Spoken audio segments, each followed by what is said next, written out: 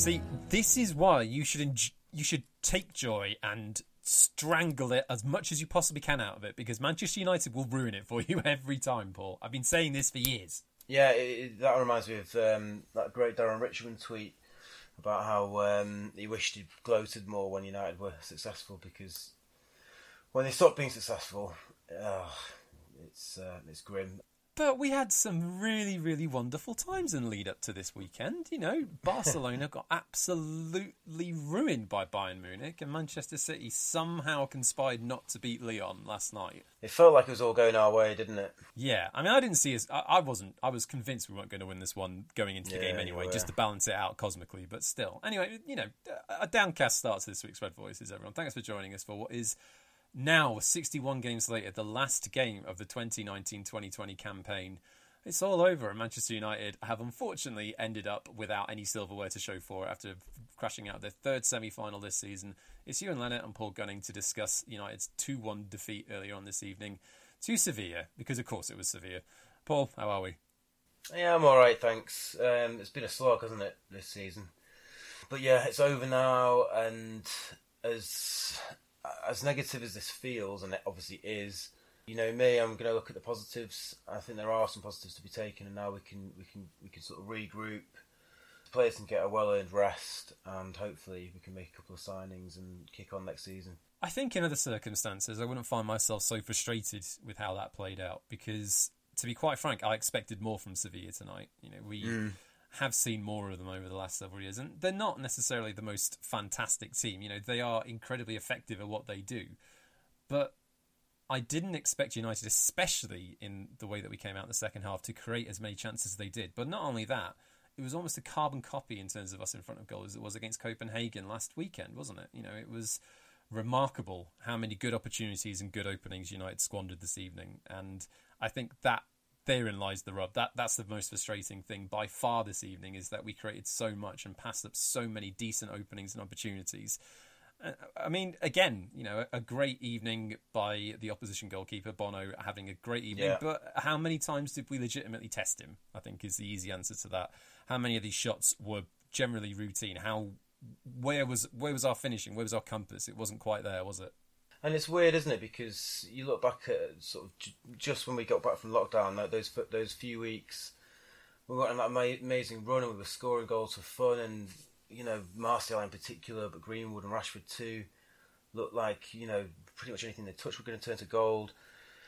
And then suddenly it's just sort of dried up, and we're still creating the chances, which is obviously good, but we just can't finish them. And yeah, opposition goalkeepers that we played against have played blinders, and really frustrating. And Sevilla, particularly in the second half, they barely created anything really. It was all United, and they created nothing, not a single thing, Paul, until they got that second except goal. Except that one we've big just seen one. Yeah, I mean, it's a tale as old as time. If you don't take your chances, especially in European competition, you're going to get done. And these guys as well, Sevilla just know this competition, don't they? And they just seem to have this kind of stranglehold on it. They know how to win it. And I don't know if maybe a bit of our inexperience showed through, not just tonight, but you know, in all three semi-finals really this season, but particularly tonight, because we are a very young team still. I just thought Solskjaer left his subs too late again, and he's done it. It's been a bit of a story of the season, really. You know my feelings about Solskjaer. I absolutely love him. I think what he's done is brilliant. It's absolutely incredible, but it clearly wasn't going to work. They got their second goal, and I think then that's when you make the subs, or if not even earlier. Well, you make him before. You don't wait that long. I mean, no, exactly. We haven't actually. We'll get to that in a bit. Let's go right back to the start of the game. You know, the starting lineup wasn't too dissimilar from what we expected, right? I think the big call was Fred ahead of Matic, but especially in the first 10 minutes, you could see why that decision had been made. You know, it was a very high energy, intense game, and Matic would have been completely overrun in those circumstances. Yeah, Fred didn't necessarily have a much better game than we saw on Monday against Copenhagen, but at least he was providing us with the energy that we needed to try and keep the ball and maintain the press when we were out of possession.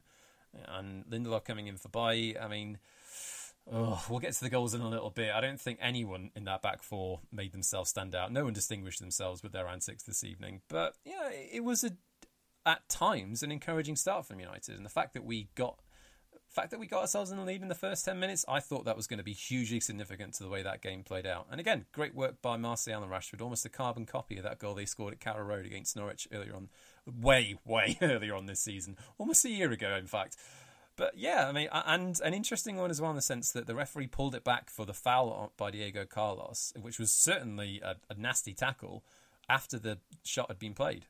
Yeah, you don't often see that, do you? And fair play to him. I think it was a certain foul, but more often than not, what if the striker's already taken the shot and the ball's gone, you don't see them pull back. And I mean, I didn't really rate that referee tonight. I don't know, he was sort of up and down for me, a bit pernickety at times. But you got that one right, I think. And then Bruno Fernandes, when he steps up, I mean, even in a semi-final, you just know he's going to score. It must be a nightmare for goalkeepers to face him in a penalty, because you just don't know which way he's going to go. He looks like he's about to break into a virtuoso dance or something, the way he skips before he hits it. And this one obviously absolutely smashed it. Brilliant penalty. And at that point, I don't know, I started feeling probably a little bit too confident. And actually, it was a really good game after that. It was a fantastic first half anyway, quite end to end.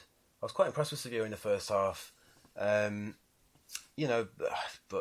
obviously it wasn't meant to be in the end. I think in particular, before the equaliser, the openings that United had, you look at the amount of space and the amount of time United had to pick out the right pass to make the correct decision, and they kept making the wrong one.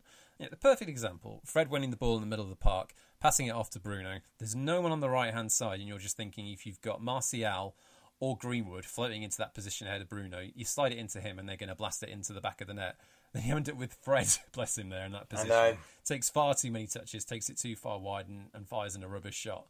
And there were several occasions, I remember one where Bruno was running towards goal and he hits the pass to the right when Martial and Rashford were both going to the left. I don't know whether that was just a miscommunication between the two forwards in the sense that they were both occupying the same zone or what was going on, but how many opportunities did we have in that first half just to slide in the right pass or get the right shot off, and we just didn't connect at all, and that was the story the entire game. And I wonder if some of that's... I know I keep going on about it, we keep going on about it, but I wonder how much of that might be down to mental fatigue as well as physical fatigue. Because prior to the match, Solskjaer was going on about how the players are physically fit and they're going to be mentally fit for the game and this, that and the other. And all that thing about it's a semi-final, so you don't need energy almost for that semi-final. The fact that it's a semi-final gives you the energy, but it's not true. I mean, if you're knackered, you're knackered, and there were a number of players out there tonight who just looked. I mean, Wan-Bissaka looked spent after about 5 minutes, and the decision making. Again, you can come back to the fact that it's quite a young squad. A bit of naivety creeps in, a bit of nerves, pressure. All that sort of thing. But yeah, it just wasn't quite clicking, was it? We'd do all the hard work and then, like you say, that final ball or the final run or whatever it might be, just didn't quite come off. No, and again, especially with those opportunities in the first half, I'm not necessarily sure the Sevilla goal was coming, but they were giving us enough to think about to suggest that if given the space and the opportunities, they could certainly punish us. And, lo and behold, they did. Yes, they got very lucky to get the initial header when Rashford goes up for the ball and defender clearly touches it, and obviously VAR can't really pull it back for that because play's already continued. But I don't necessarily think that gets United off the hook. I think we had plenty of time to respond and react, and defensively the shape just got stretched completely. Lindelof gets pulled out wide. Wan-Bissaka's not tracking the runner when he comes inside there. I don't know if Maguire is looking to see if anyone's going to come in behind him, but he stood still.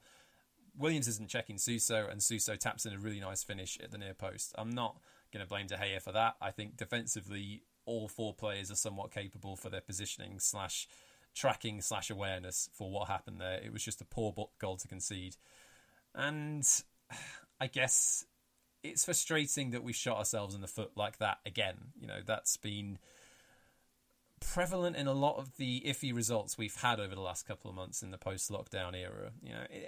It's not to say that it's been a complete killer for us, but we have been contributing far more to goals like that than the opposition has at times. And it's down to a lack of concentration. You're right in the sense that there's certainly a mental tiredness and a fragility that comes hand in hand with that can certainly affect you when you're playing football at this higher level. And as much as, we keep saying it, it's true. Playing football in this context is so wildly different to anything any of these players have experienced, especially at this high of a level. So there is an adjustment that comes to that. But by that same token, a lot of the teams that we played, especially in the semi-finals that we played over the last couple of months, have dealt with those scenarios better than we have.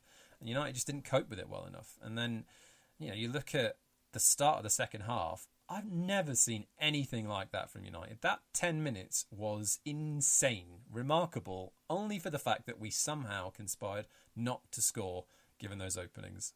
I was watching with my son, and, like you said a minute ago, I turned to my son and just said, this gives me a really bad feeling because you get this number of chances, you got to take one of them at least. You have to, in a semi-final. And this is the thing, isn't it? This is the difference between a really top team and one that's kind of knocking on the door slightly, like United are at the moment. And it's these moments, these big moments, where the big players step up and they bury those chances. They make them count. Because we had enough chances in that first 10-15 minutes of the second half to literally just blow Sevilla away, really. The semi-final could have been over halfway through the second half. I mean, Sevilla weren't playing particularly well in the second half, but there's always a threat of them obviously getting catches on the break, and obviously that's exactly what they did. Let's take a quick break before we actually get to talk about that goal, just for a little bit of respite.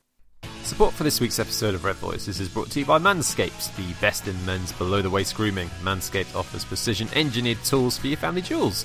Manscaped has just launched in the UK and are bringing their waterproof, long-life battery-electric trimmer to you, so you can trim your nether regions in comfort with a cutting-edge ceramic blade to reduce grooming accidents, and a nice LED for those hard-to-reach places. As a loyal listener to Red Voices, you can get free shipping and 20% off of Manscaped's products and packages, no pun intended, by using a special discount code. So to get 20% off and free shipping, use the code REDVOICES, all one word, at manscaped.com. That's 20% off with free shipping at manscaped.com using the code REDVOICES. I'm going to savour this last line because it's marketing genius. Manscaped, make your testes their besties. Right, the second goal. I mean, there's not necessarily too much to talk about between that initial surge in the second half and then the goal itself from De Jong. I think United, don't get me wrong, that 10 minutes or so was absorbing. I vastly enjoyed watching it. I couldn't take my eyes off it, but once we hit that peak, United found it so difficult to create opportunities and really stretch Sevilla after that moment. And, you mentioned, we'll hark back to what you said this evening and what you and I and Rich have said, and many other people have noted. It's a very simple point to make, but it bears repeating. What is happening with the in-game management in these instances that is conspiring to provide us with situations where Solskjaer isn't making changes until that late on in the game? It's 85 minutes into the game where Solskjaer's making a triple substitution. To me, the signs were there that United had hit a bit of a wall in the immediate 20 minutes or so after that initial surge in the second half. The fluency was gone, we were lacking energy, and we were struggling to make chances, and the decision-making wasn't there. And at that point, you take a look at the game and think, this is finally poised. Do I keep bashing out what I've got with this team of very capable players who do look a little bit tired, or do I try and change things up? Lopetegui went and changed things up and made some positive changes that swung the game in Sevilla's favour, and they took their one chance and scored from it. Whereas Solskjaer just waited too long to make the changes, and no one really was able to do anything. The goal itself as well. I mean, I don't get me wrong. I mean, obviously I'm disappointed, but there is a part of me that did enjoy seeing Bruno and Victor Lindelof go full-on pelters for that argument. Lucas Esposito over at Sport Witness saying that, with a quick bit of Portuguese translation, Lindelof calling Fernandes a son of a bitch for the criticism there. Who are we criticising for that second goal from De Jong there? I mean, Williams is struggling to keep a hold of the player from the cross anyway, and De Jong just seems to float in between the two of them, and no one's taking responsibility. And again, it's that difference, isn't it, between a top team and a top team just doesn't make a mistake like that. I mean, he was in acres of space. There were two of them who could and should have picked him up. Wan-Bissaka, he kind of was tracking him, and then, I don't know, I mean, a few minutes before that, he'd made one of those tackles that when you play football and you completely goosed and you just sort of flop out a leg and you're not going to get the ball, and he should have been on the pitch at that point. He looked tired from after about 5 minutes. He shouldn't have been on the pitch at that point. Lindelof, we've just said it so many times, haven't we? He's got these mistakes in him. He's got this lack of concentration, a lack of awareness. I don't know. De Gea can't be blamed for either of the goals tonight. You do wonder.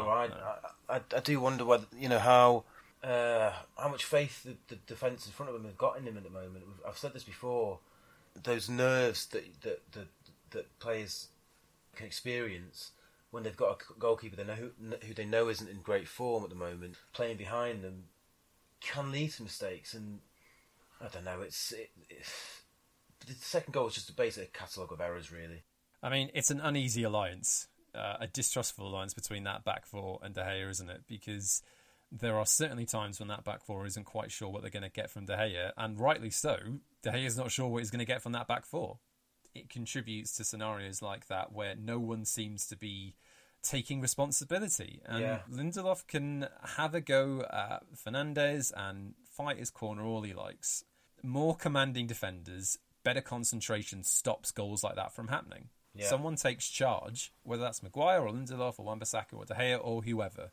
Someone deals with that situation and it's not a goal. Yeah, that's the simple fact of it. If someone actually takes charge in that scenario, then we don't have these situations and we're not constantly having to do this. And the problem is with Lindelof in particular, we've seen this too often. Like, he can't turn around to someone else and say, I'm trying to defend myself here. If you're more attuned to what's going on, you've got a better reading of the game and you're aware of what's going on around you, who's not doing what or whatever, then this doesn't happen. But it keeps... It does. It keeps happening. And with Lindelof, even on his really good games, even when he does something excellent, it's always feels a bit sort of desperate and a bit last ditch. You know what I mean? He never seems to me to be in complete control or to be completely sort of self-aware or aware of what's going on around him. And I think statistically, United's defence this season isn't that bad, but statistics don't tell the whole story. When you watch them, over the course of the whole of this season, when you're watching that defence with our eyes, there's always a kind of a last gasp element to it, and there were times against Copenhagen even when the ball was sort of up in the air and no one seemed to know what was going on, and there's definitely something lacking in that United defence, and that even at this level they get found out. So with the Champions League on the horizon next season, when United are potentially going to be playing much better teams than Sevilla, it's a bit of a worry. I mean, imagine coming up against that Bayern Munich side in the last 16 in, February time next year. The trouble is, when you've got a defence that's so shaky and so sort of rocky, it means that the forward players can never quite go all out and express themselves. So against a team like Bayern Munich, you'd worry that I think Solskjaer would just have to go more defensive, because otherwise they'd tear us apart, because our defence isn't good enough. I mean, Williams, he's a fantastic breakthrough season, but positionally, he can be found wanting sometimes. He's very, very young. And again, at this level, that gets exposed sometimes. Yeah, and I think this is, especially this game tonight, this is more telling of what we've known for a little while, that United are still not as far away as we were this time 12 months ago, but there's still significant work to do in the market to improve this squad where it needs tightening up, an injection of quality. That I don't fully see how we're going to be able to get to the next level with this back four, and that's coming in with the knowledge that this has been a really weird season. It's been so long. United have been playing football, obviously, with that 3-month gap for the best part of the year. There's been such a hangover. It's been difficult to manage all that stuff. I'm really well aware of that, and I'm trying not to be too critical. But if we're going to talk about getting United up to that next level, obviously there's still millions of question marks surrounding the board's suitability to provide those right players, Solskjaer's ability to coach them and improve tactically in terms of, that step up to where Guardiola / Klopp, et al. Are at the minute. The defence that we've currently got in our possession, I don't think are good enough to get us to where we want to be. So there's one thing that we've got to consider there. And then you're thinking about, looking at the bench, how many players have we got at the minute who are really capable of turning a game on its head and providing us with something different that's going to get us a result? It's difficult to judge, Mata or James too harshly, but again, we haven't seen anything different from what we already knew. Dan James tonight, great ball into the penalty area, and he just doesn't attack the ball. And he's not played consistent football for months. I get No, that. he's not. But at the same time, these are the things that we keep seeing. These are flashes or mistakes or problems that we've known for a while. And at the end of a very long season, after a defeat like that, everything feels a little bit worse than perhaps it should be. And I think there's still plenty to take into the new campaign and plenty to have enjoyed out of the last 12 months. But at the same time, I think for it to have ended like this, it just ends it on an unnecessary sour note, really, doesn't it? Yeah, it does. Of course it does. And obviously 3 semi-finals. You can look at it either way, can't you? We've got to 3 semi-finals and finished third. Now, I think the main target this season was finishing the top 4, which Solskjaer's done.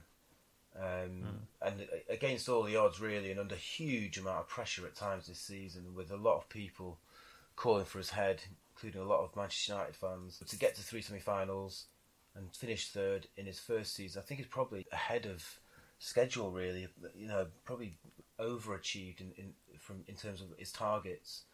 But the other side of the coin is we've got to 3 semi-finals and we've lost each one of them. And not so much the EFL one, but the FA Cup semi-final, and tonight, like you said earlier, is kind of the 2 defeats, all of our own making. I mean, you had the De Gea mistakes against Chelsea, and then the defensive lapses and concentration again tonight. I mean, you can also argue that these defeats you can improve after defeats. Ferguson always used to say that, all the top managers say that you have to use your defeats, learn from them, not let it happen again. So these young players will hopefully grow from these experiences. But, of course, it's massively disappointing. It would have been lovely to win some silverware. It would have been fantastic for Ole Gunnar Solskjaer to win some silverware. It's just, it's getting over that line, isn't it? Yeah. You can very quickly become like a stick with which to beat a manager. Oh, yeah, perpetual semi-final loser kind of thing. We've seen it. That's exactly what I was going to say here. The winning a trophy this season would have given Ollie a little bit more breathing space. Yeah. Should things not go to plan next season, you can look back at what he achieved over the course of a, protracted season with an incredible, unprecedented disruption in the middle of it, bringing in some good players who have, helped in some key areas, and really relying on some incredible attacking players, and that would have. Getting the Europa League, whilst it wasn't a be-all end-all for the season, you're completely correct there, would certainly have helped strengthen the notion that Solskjaer has got a couple more levels to go. He's got a couple more gears that he can get through in order to get United back to, quote-unquote, the top level. Yeah. Having failed in all 3 in different circumstances. Now, with City, obviously, there's a quality example there to be played, and we were dealing with several injuries, but it wasn't fantastic. The Chelsea game, again, the formation, the lineup, whatever you want to call it, was poor, and the approach wasn't that great either. I mean, De Gea made a couple of real howlers, and tonight, one thing goes our way, one better finish to either of Bono's left or right when Martial's clean through or wherever, and we're looking at a different game. But it's fine margins like that.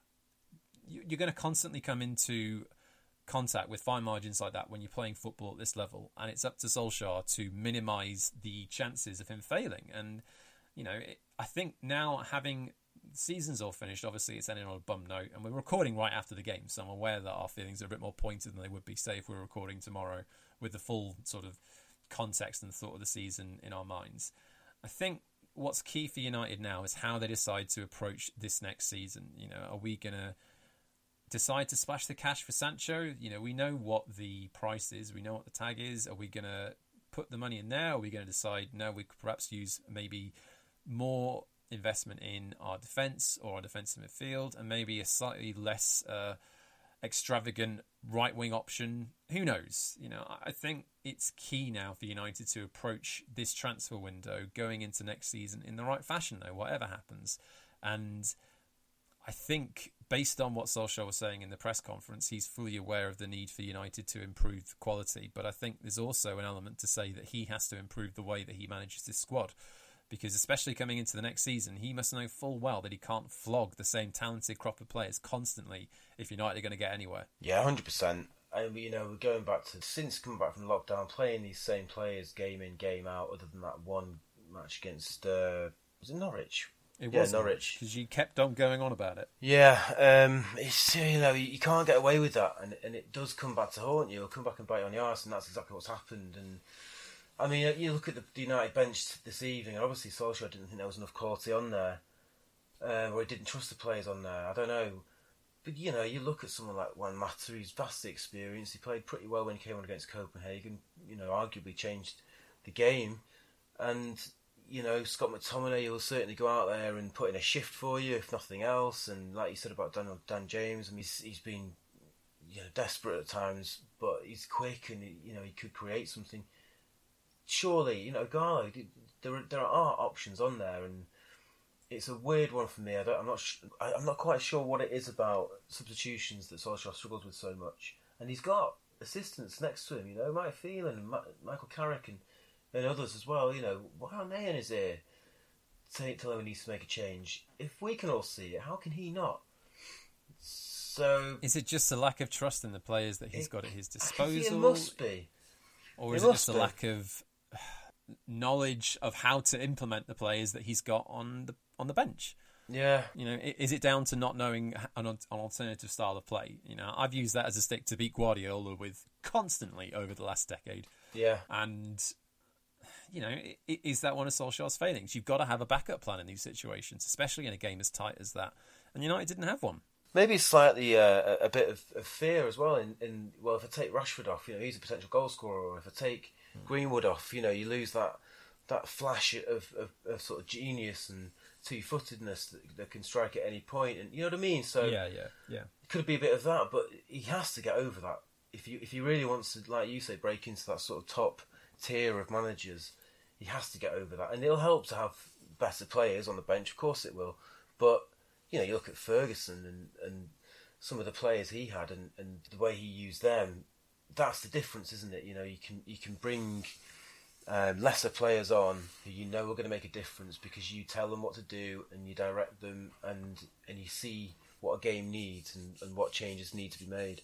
Well, one of Ferguson's greatest strengths was getting the best out of less talented players. Absolutely. And bringing them on at fantastic moments. You know, Solskjaer is a fantastic example, or Park Ji-sung another, where they could come onto games and have incredible influence, or they might not play every game, but when they came in, they did a fantastic job. And there is an element to say that you do need to know how best to balance your squad and use them and use their talents when your front players, your main players, aren't firing.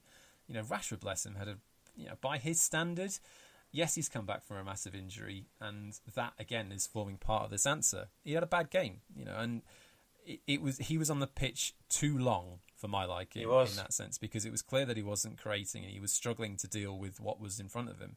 And I think a braver manager makes that change quicker.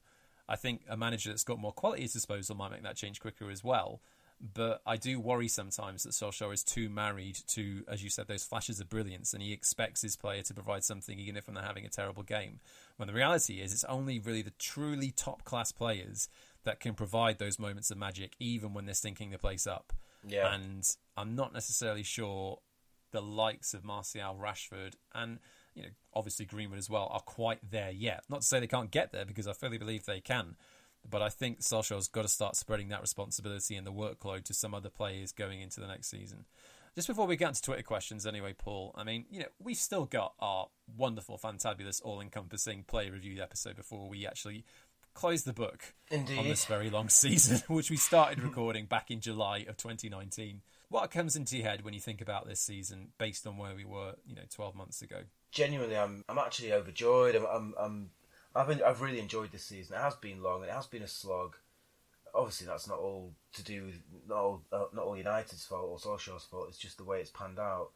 But I think going into the season, I wasn't sure we'd get top four. I thought that the squad was probably not quite good enough to get top four. I think Solskjaer's done a fantastic job in that respect. I've been really excited to watch some of the young players coming through, the likes of Williams and Greenwood. Some of the new signings done brilliantly. I just think it's actually instilled some excitement back into my life. Watching this United team, I like this United team again. After the sort of darkness of the Mourinho years, when I actually started to sort of actively despise the team.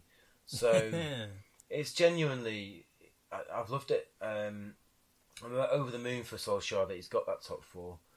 Obviously, we now have to kick on because just getting top four is just nowhere near good enough for this club.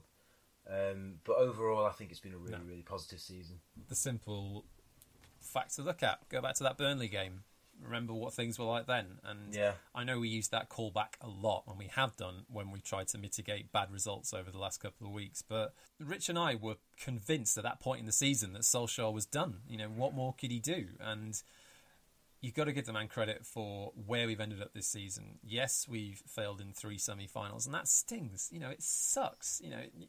It's disappointing, especially because this is the first time since, what is it, the late 80s, since United have not won a trophy over the past 3 years. It is gutting that the season's ending this way, but I do think if we pull ourselves back, look at the season as a whole, look at the huge dips we've had, and look at where we potentially could go, there is a pathway forward for us. There is a style of football that we know we can play with the right backing and with the right players, with the right setup. And that gives me hope and excitement for what is going to come in the next year or so. Definitely. Sure. I think as well, just really quickly, going back to that Burnley match, I know there's a bit like it, because there were some other really wretched performances this season, but particularly that Burnley one. Solskjaer couldn't have survived that if he didn't have his players behind him. We've seen it in the past with other managers now, Moyes and Van Gaal and Mourinho, when they have a bad result and you sort of... I didn't think he would go after that, but you can see the writings on the wall because the players stopped believing in the manager and sort of down tools a little bit, and that never happened with Solskjaer, not once this season. There have been poor performances, but at no point did it look like the players had sort of turned against him, and that's got to be a positive as well. No, sure. I mean, the players didn't turn against him. That's a real low bar to cover for Manchester United these days. But it is, isn't it? There was no revolt. Woo!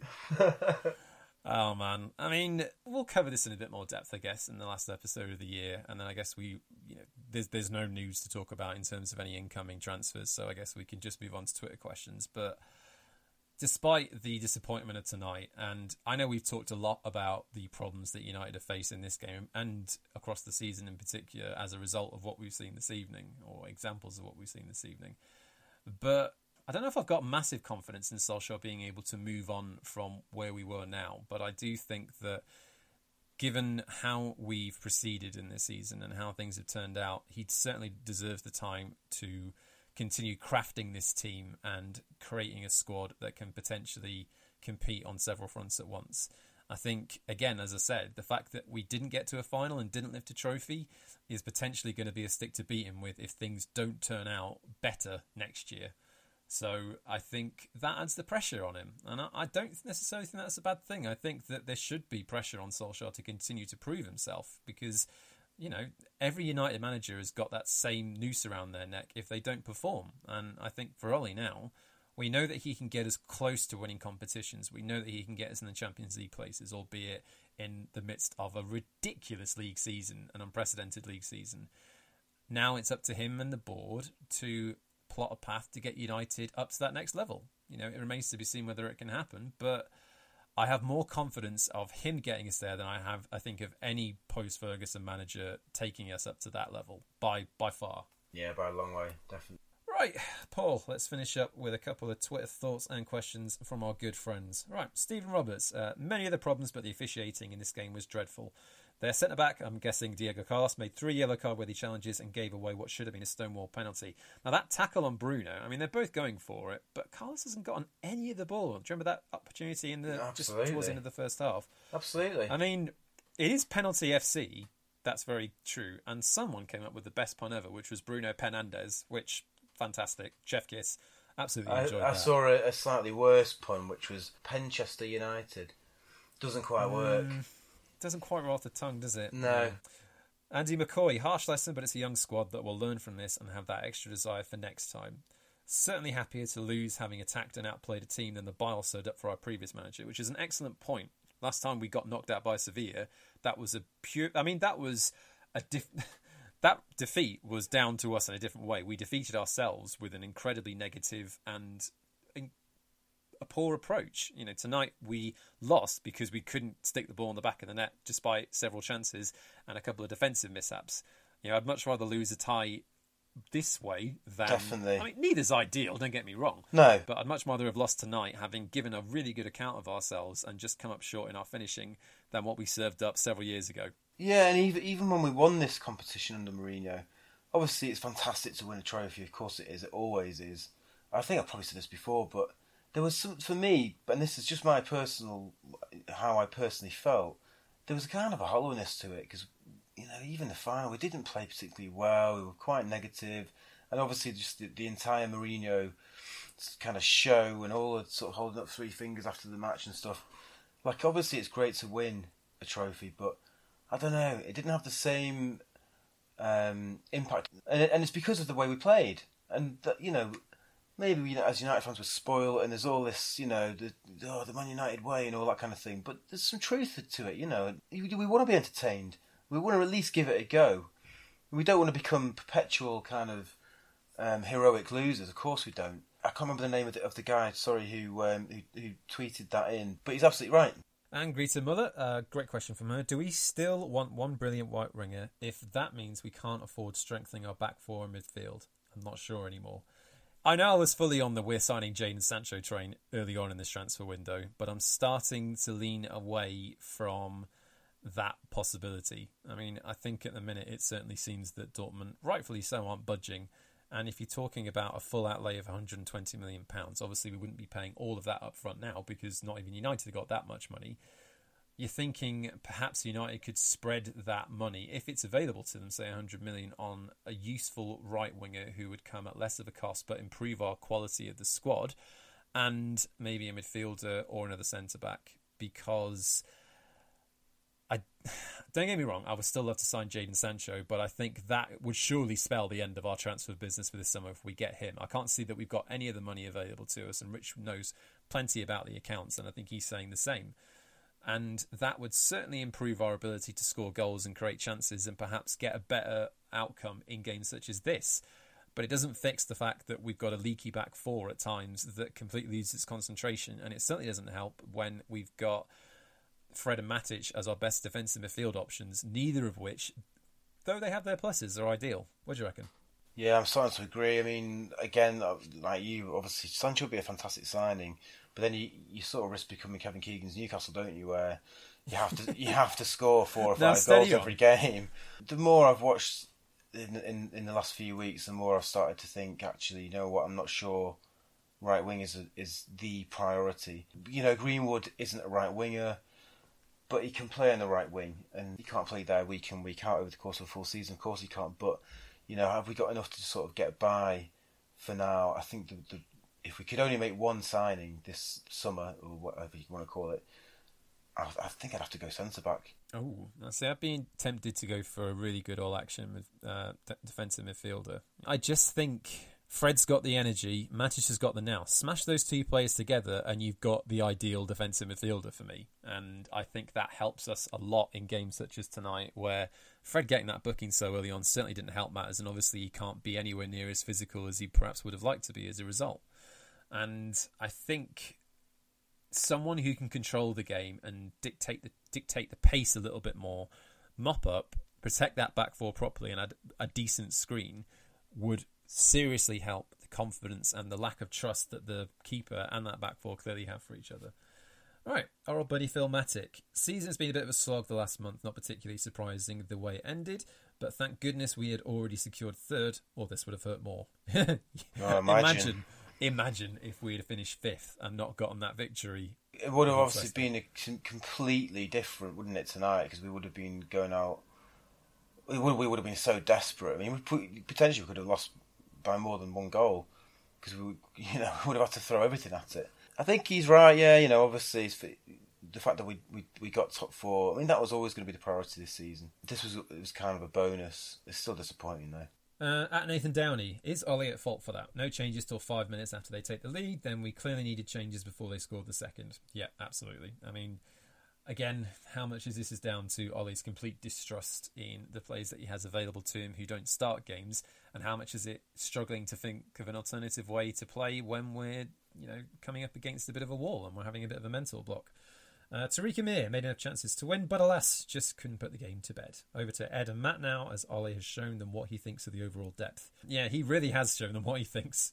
Maybe this is all just political gamesmanship. I mean, do you think Ollie's the type to do that? No, I don't. One of the things I like about Ollie is that I always feel like he's got the club's best interests at heart, And he would have been desperate, I think, to win a trophy this season. I don't see him as being kind of a mini Mourinho and trying to make political points with his team selections. So no, I don't think. I think he just genuinely doesn't believe he's got players capable of going on and changing the game. Simple as that. Jay Motti just made an excellent point on Twitter saying that how much of this now, in terms of how far United can go, is going to be on the board. They cut corners by not bringing in Bruno Fernandes earlier on this season. Whether or not that was Ollie's call or the board's call or combined decision, it was the wrong call, because who knows what we could have seen this season had we had Fernandes from back in August. Not necessarily sure we're going to win the league, but you would say it gives us a potentially more of a chance of winning a cup competition. But there Absolutely. we go. Let's leave it there for the evening, Paul. You can give me a prediction for next season if you want. We haven't really got a game to talk about for a little while now. Oh my God, I have no idea. I'll tell you what, mate. It's 5-11. Let's call it there. Let's call it. I want you to start mentally prepping for the player review episode. I can't wait. I'm going to give you Marcus Rocco, just to be sure. Well, as long as I've got an hour to speak about him. All right, mate. Pleasure. Take care, man.